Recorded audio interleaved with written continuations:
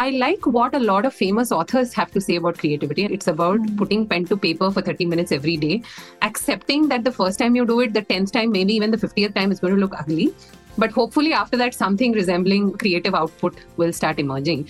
And I think it's so much more important in today's context because creativity, in some ways, is the last stand and the differentiation between what you and somebody else can potentially do. Now that I'm a YouTube star with about 6.5 followers, I happen to open the app a little more often, Asita.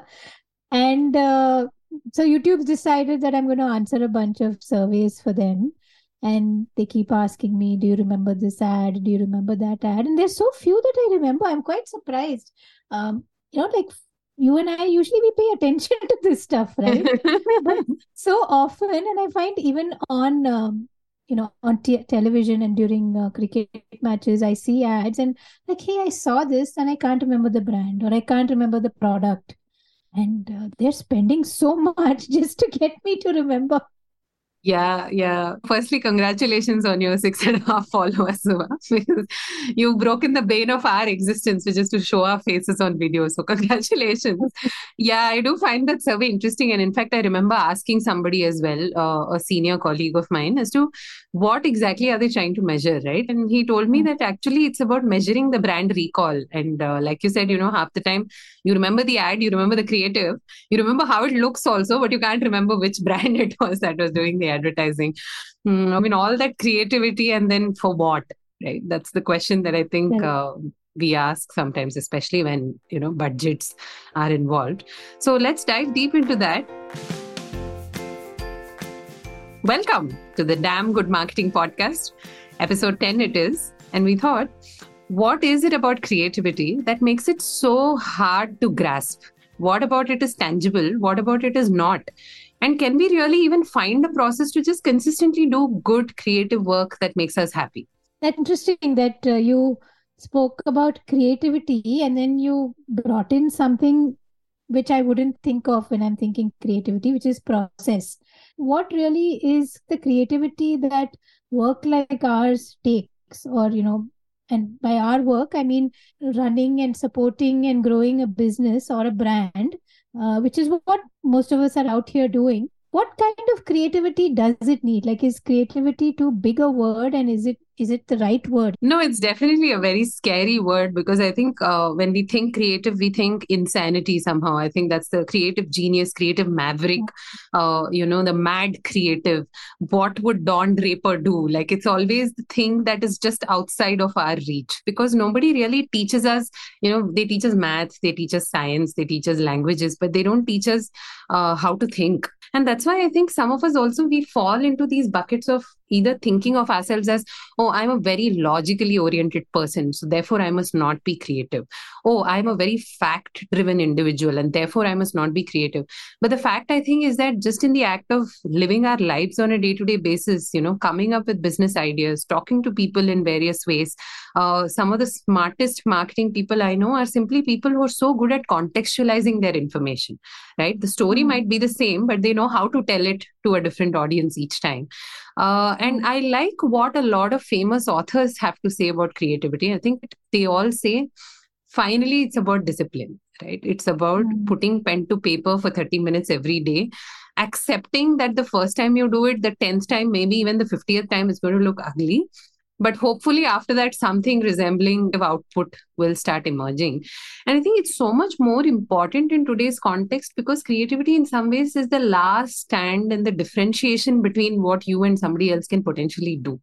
Right. I read this anecdote somewhere that apparently, though we have, such democratic access to social media, we are all influencers in our own right, and all of that is happening, but still the best-selling authors on New York Times are people who have been bestsellers for 30, 40 years. So, I mean, definitely experience probably has a role to play there, right? No, definitely. I think, we've kind of, if you remove the glamour around the word creativity, it's just that, right? It's kind of solving a problem and saying, okay, how am I going to land up every day to solve this problem? Now, my problem is to, write a book or write a script or make a movie or make an ad, or even just think of certain products for my business. Yeah, and That's if we say that it doesn't work, right? It's like how they say in that movie called The Prestige. The moment the magic trick is revealed, it's no longer magic, right? And I think that's true for creativity as well. If the sheer mundanity of it ever kind of made itself felt, then it wouldn't be so magical, I suppose. Yeah.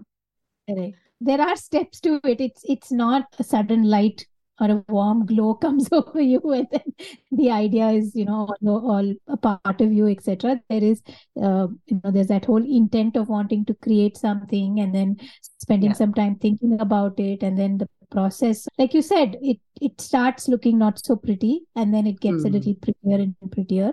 But I think there's also room for certain creative bursts, and we all have it once in a while, and it Yeah, feels yeah. really, No, that's just the best feeling, isn't it? Of just like things yeah, land, like ting, it's there in your head, and then yeah. it just makes you so happy.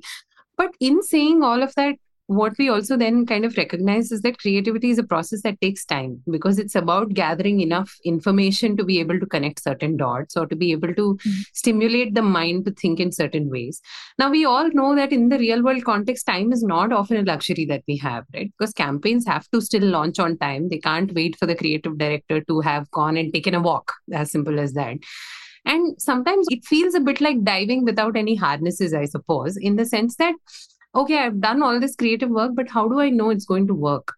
Right. And this is Mm. actually, Subha, it's a very common question that we get asked, right? When we pitch creative work, we pitch more than one concept route. It's two in most cases, but at least three sometimes do make it to the table.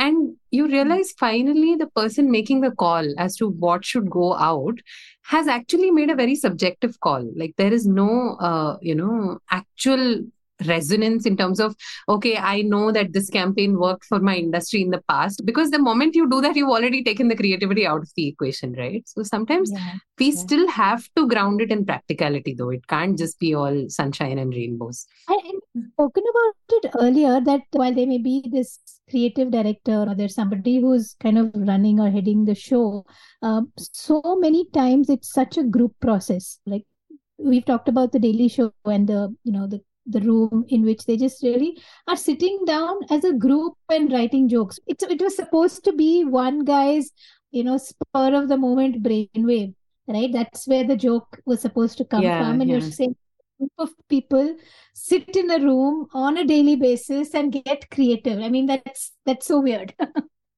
But again, it Mm. kind of just reinforces the whole idea of there actually being a method to the madness.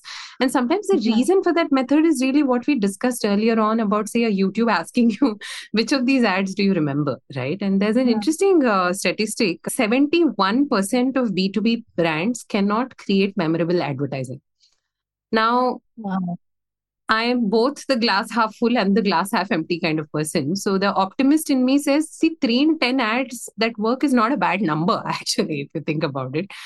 But the fact is, 7 in 10 people have spent on something that didn't have an outcome. Because you have to set a budget, say quarterly review is coming up, and this year for the next quarter, I have an XYZ goal. And to meet that, I have to increase my pipeline value. And to do Mm. that, I have to tell a bunch of new people who've never met me before that I exist, right? Mm. And how many people do I tell? How do I tell it? And how do I know that it worked in the first place? And especially in the context of some of these really long sales cycles, you really don't know which is which, right? Like which ad from 4 years ago really did the job. And that is where I Mm. think it's important to contextualize, because there are the tangibles, right? In the sense that now, if I'm, we are all riding the AI as generative and creative wave. Sometimes I do wonder, is chat gpt going to push that number from 70% to 80%, right? Because if everyone talks similarly, Yeah. then you already have a problem.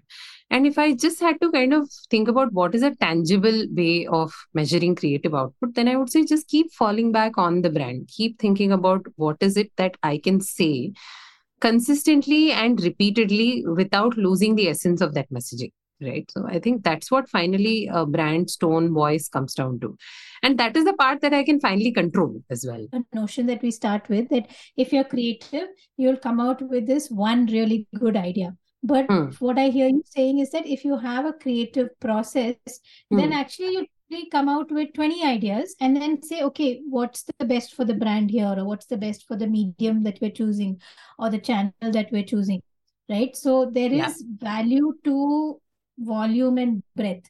Like it's not one stroke of genius. That reminds me of an exercise that somebody that both of us really admire in the advertising space kind of taught us about a week ago. And the process is called 40 boxes, right? So this was given to us. So I kind of reached out to Niranjan and I said, now there are 4, 5 of us, and creativity, of course, is already hard enough as it is.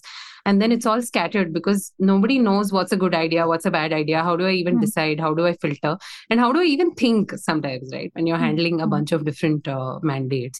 And he said, just come, let's do it. Let's workshop this. And he taught us this technique called 40 boxes, which is essentially about so if I'm the creative director and I run a team of 4 or 5 creatives, and we know that we have a campaign coming up 24 hours from now, right? We have to pitch concepts. 24 hours, the moment you say 24 hours, I think hardly half of us start freaking out. I definitely do, or I did until I discovered this process. And the idea is that each person on the team, including maybe the director themselves, fills out a sheet with 40 boxes with 40 unique ideas or ways to sell that campaign, right? So if you pick, for example, a shampoo, what are 40 different ways of making a shampoo commercial, right? So, and you can go as creative and as wild as you want there. Like there are no bad ideas. And the benefit I've realized of doing that is that firstly, you have 40 ideas. So you've broken through that barrier of, saying, oh my God, now how do I come up with something in 24 hours? But the interesting thing there, and let me actually ask you this, Subha, if you were given 40 boxes and you had to do a campaign on something that you knew you were familiar with, how many ideas do you think you would come up with? I mean, surely not 40, right? That seems like Yeah. a huge task.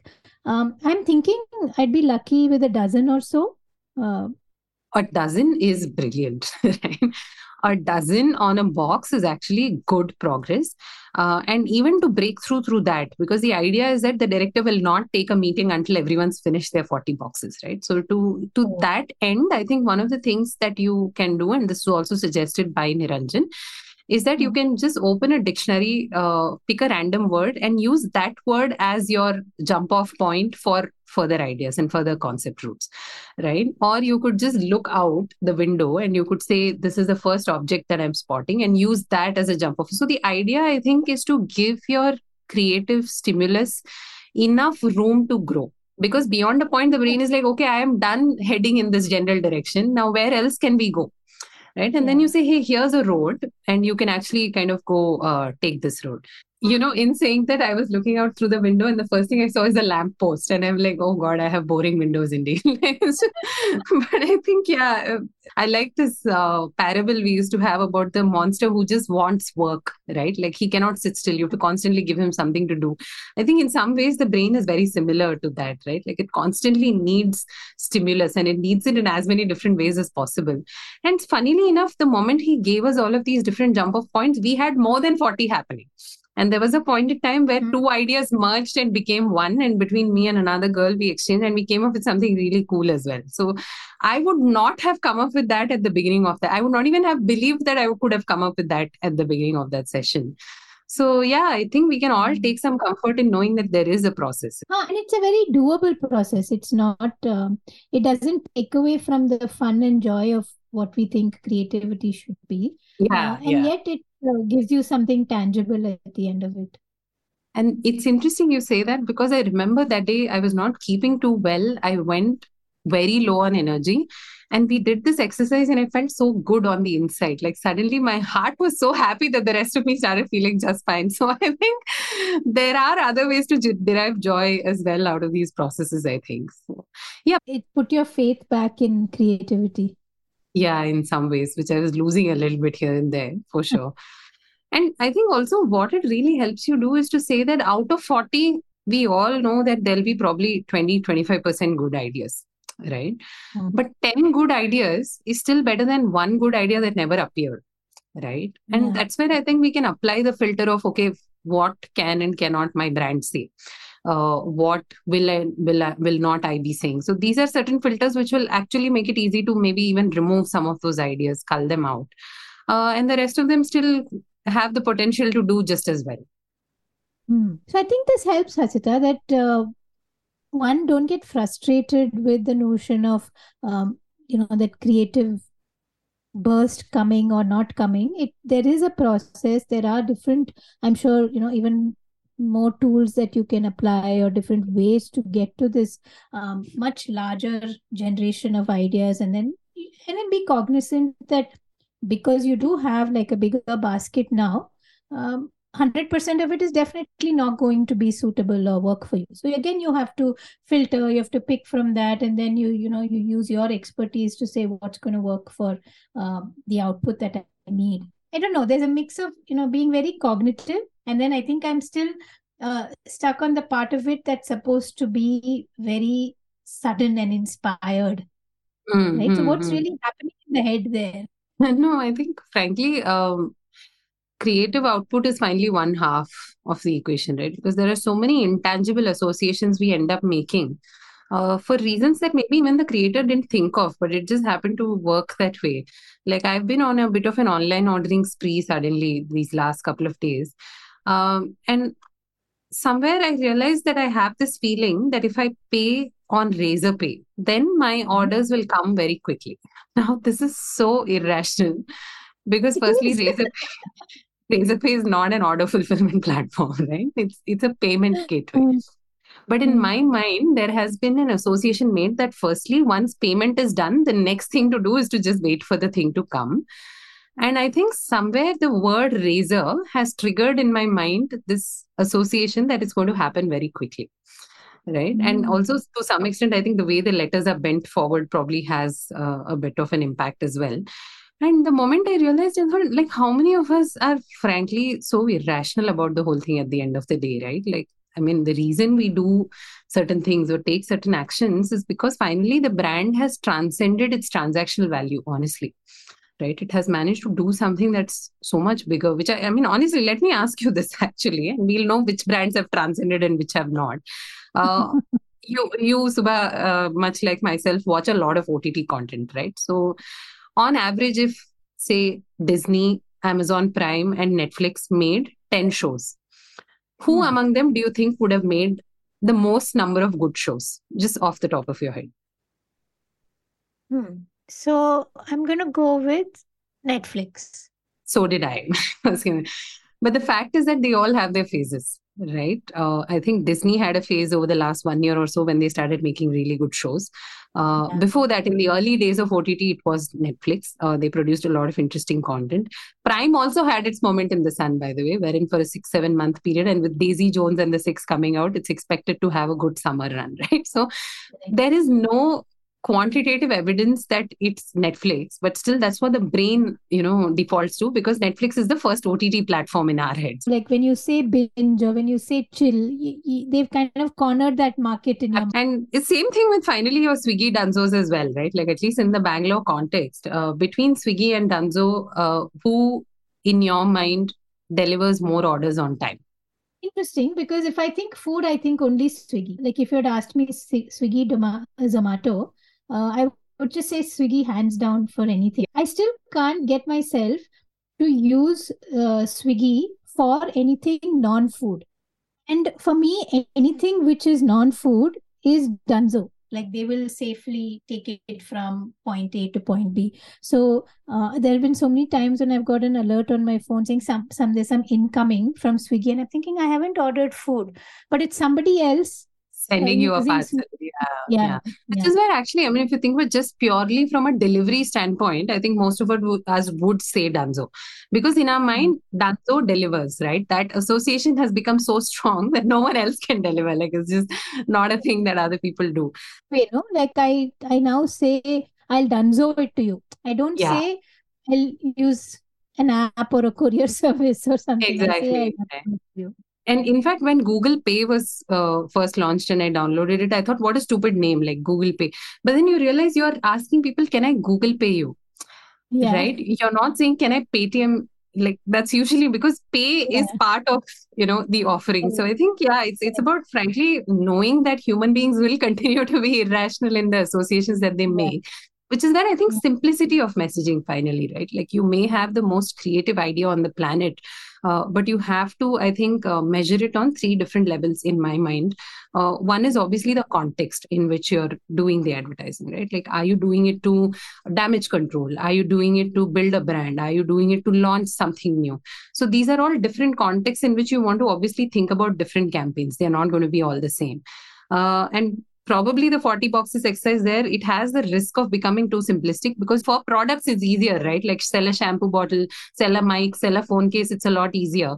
But when I have to say, Vim is launching a new product in the market which has XYZ attributes. Now that's what you have to sell, which is where the complexity kind of builds, and you have to constantly remember that your ideas are towards that goal and context. The next thing, obviously, is understanding your customer, which I think in some ways is still the context conversation. But just to say, hey, well, if I say this and I say this on the platform in the context of whatever it is that I'm trying to communicate, will they get it? Right? Is it simple enough? Is it resonant enough?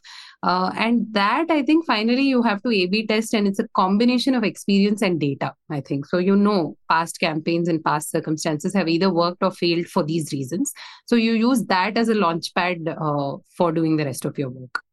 Finally, when we're trying to get something going for our business and our work, some kind of methodology, or some kind of, okay, these, if you do these three things, or if you include these two things, then you're closer to getting the output that you want. And that always helps, right? That bit of structure, even in creative things, it definitely helps. Absolutely. And in fact, even in slightly more abstract roles, which we end up playing over a period of time, just a little bit of input into what direction do people want us to take, it makes such a difference. When we do workshops, are we doing that workshop to give people comfort that they are on the right path? Are we doing that workshop to ask the tough questions? Are we doing that workshop to just lay the cards on the table and then decide what the next? So these are all very, very, very different contexts and mindsets, right? So it makes a huge difference how you go into it. Yeah. I saw something interesting today on my LinkedIn feed, and someone had shared that HDFC says, okay, why we only have OTT kind of dropping 10 episodes at a time. And apparently they've dropped an ad series, or maybe it's one ad, which is 10 ads at a time. Right. So it's like there's an overarching story of some bridegroom who runs away. But I think it's a series of maybe 45-second ads, just one after the other, telling that story, which is very different from having 10 ads and saying that over a 2-week, IPL, I'm going to show you all of these. Yeah. No, I think the logical policy there is just having called them ads, right? See, that's the difference between a brand that actually transcends its value as a business and a brand that is trying to do that in active ways, right? Because frankly, I have Dunzo notifications turned on, you won't believe, just because they make me laugh. Like, frankly, it's not their job, right? To make me laugh is not the mandate. But somewhere in the language and the way they've shown themselves as being very friendly and approachable, they've transcended from being just a business in it to make money to a utility that now I can't live without. Now, see, in fact, it's interesting. The article where they said 71% brands run boring ads. 90% of people don't trust the banking industry any more now than they did 20 years ago. Like you said, they're trying to sell me something. So that's very different from dropping 10 episodes at one time, right? Because there's a story that I look forward to being entertained by. Exactly. I think some brands have achieved that in the process of creative storytelling. I think Tata Tiago did that with a series called Tripling. It was a collaboration with the Viral Fever. But it is possible to do that. It's possible to do interesting brand placements when you remember that you're not the center of the universe. I think that's what it finally comes down to. Like, you don't have to have these bursts of doing something extremely unusual, and you're like, don't, you're not that for me, so don't try it. Frankly, that's where the creative director's experience also kind of comes into the picture. And to say how much of this campaign is going to demand that I fundamentally change my DNA. right? And sometimes you have to do that. Like, you've got a bad product, you have to make it a better product. So to that extent, you have to. But in some cases, genuinely, you don't have to be the alpha in the room. You don't have to be the smartest guy in the room. You don't have to be any of those things. The reason we look up to or we relate to certain brands is simply because they felt a lot like us finally. And if we remember that, then I'm sure our 40 boxes will look very pretty for sure. Thank you so much for tuning in to today's episode of the Damn Good Marketing Podcast. We did talk about creativity because I'm realizing over a period of time that creative output could just be the difference between a very successful marketing campaign and a not so great marketing campaign. I'm sure we'll be discussing more of this in the coming episodes. If you like what you heard, do give us a review on Apple Podcasts and give us a follow on Spotify. We really appreciate it so much. Thank you. Bye. Thank you so much for tuning in to season 2 of the Damn Good Marketing Podcast. I am personally headed in some very exciting directions, and I'm really curious to know a little bit more about wildlife conservation, both in the oceans and outside of them. If you know somebody who's working in that space and you think we should talk, will you please let me know? Thank you.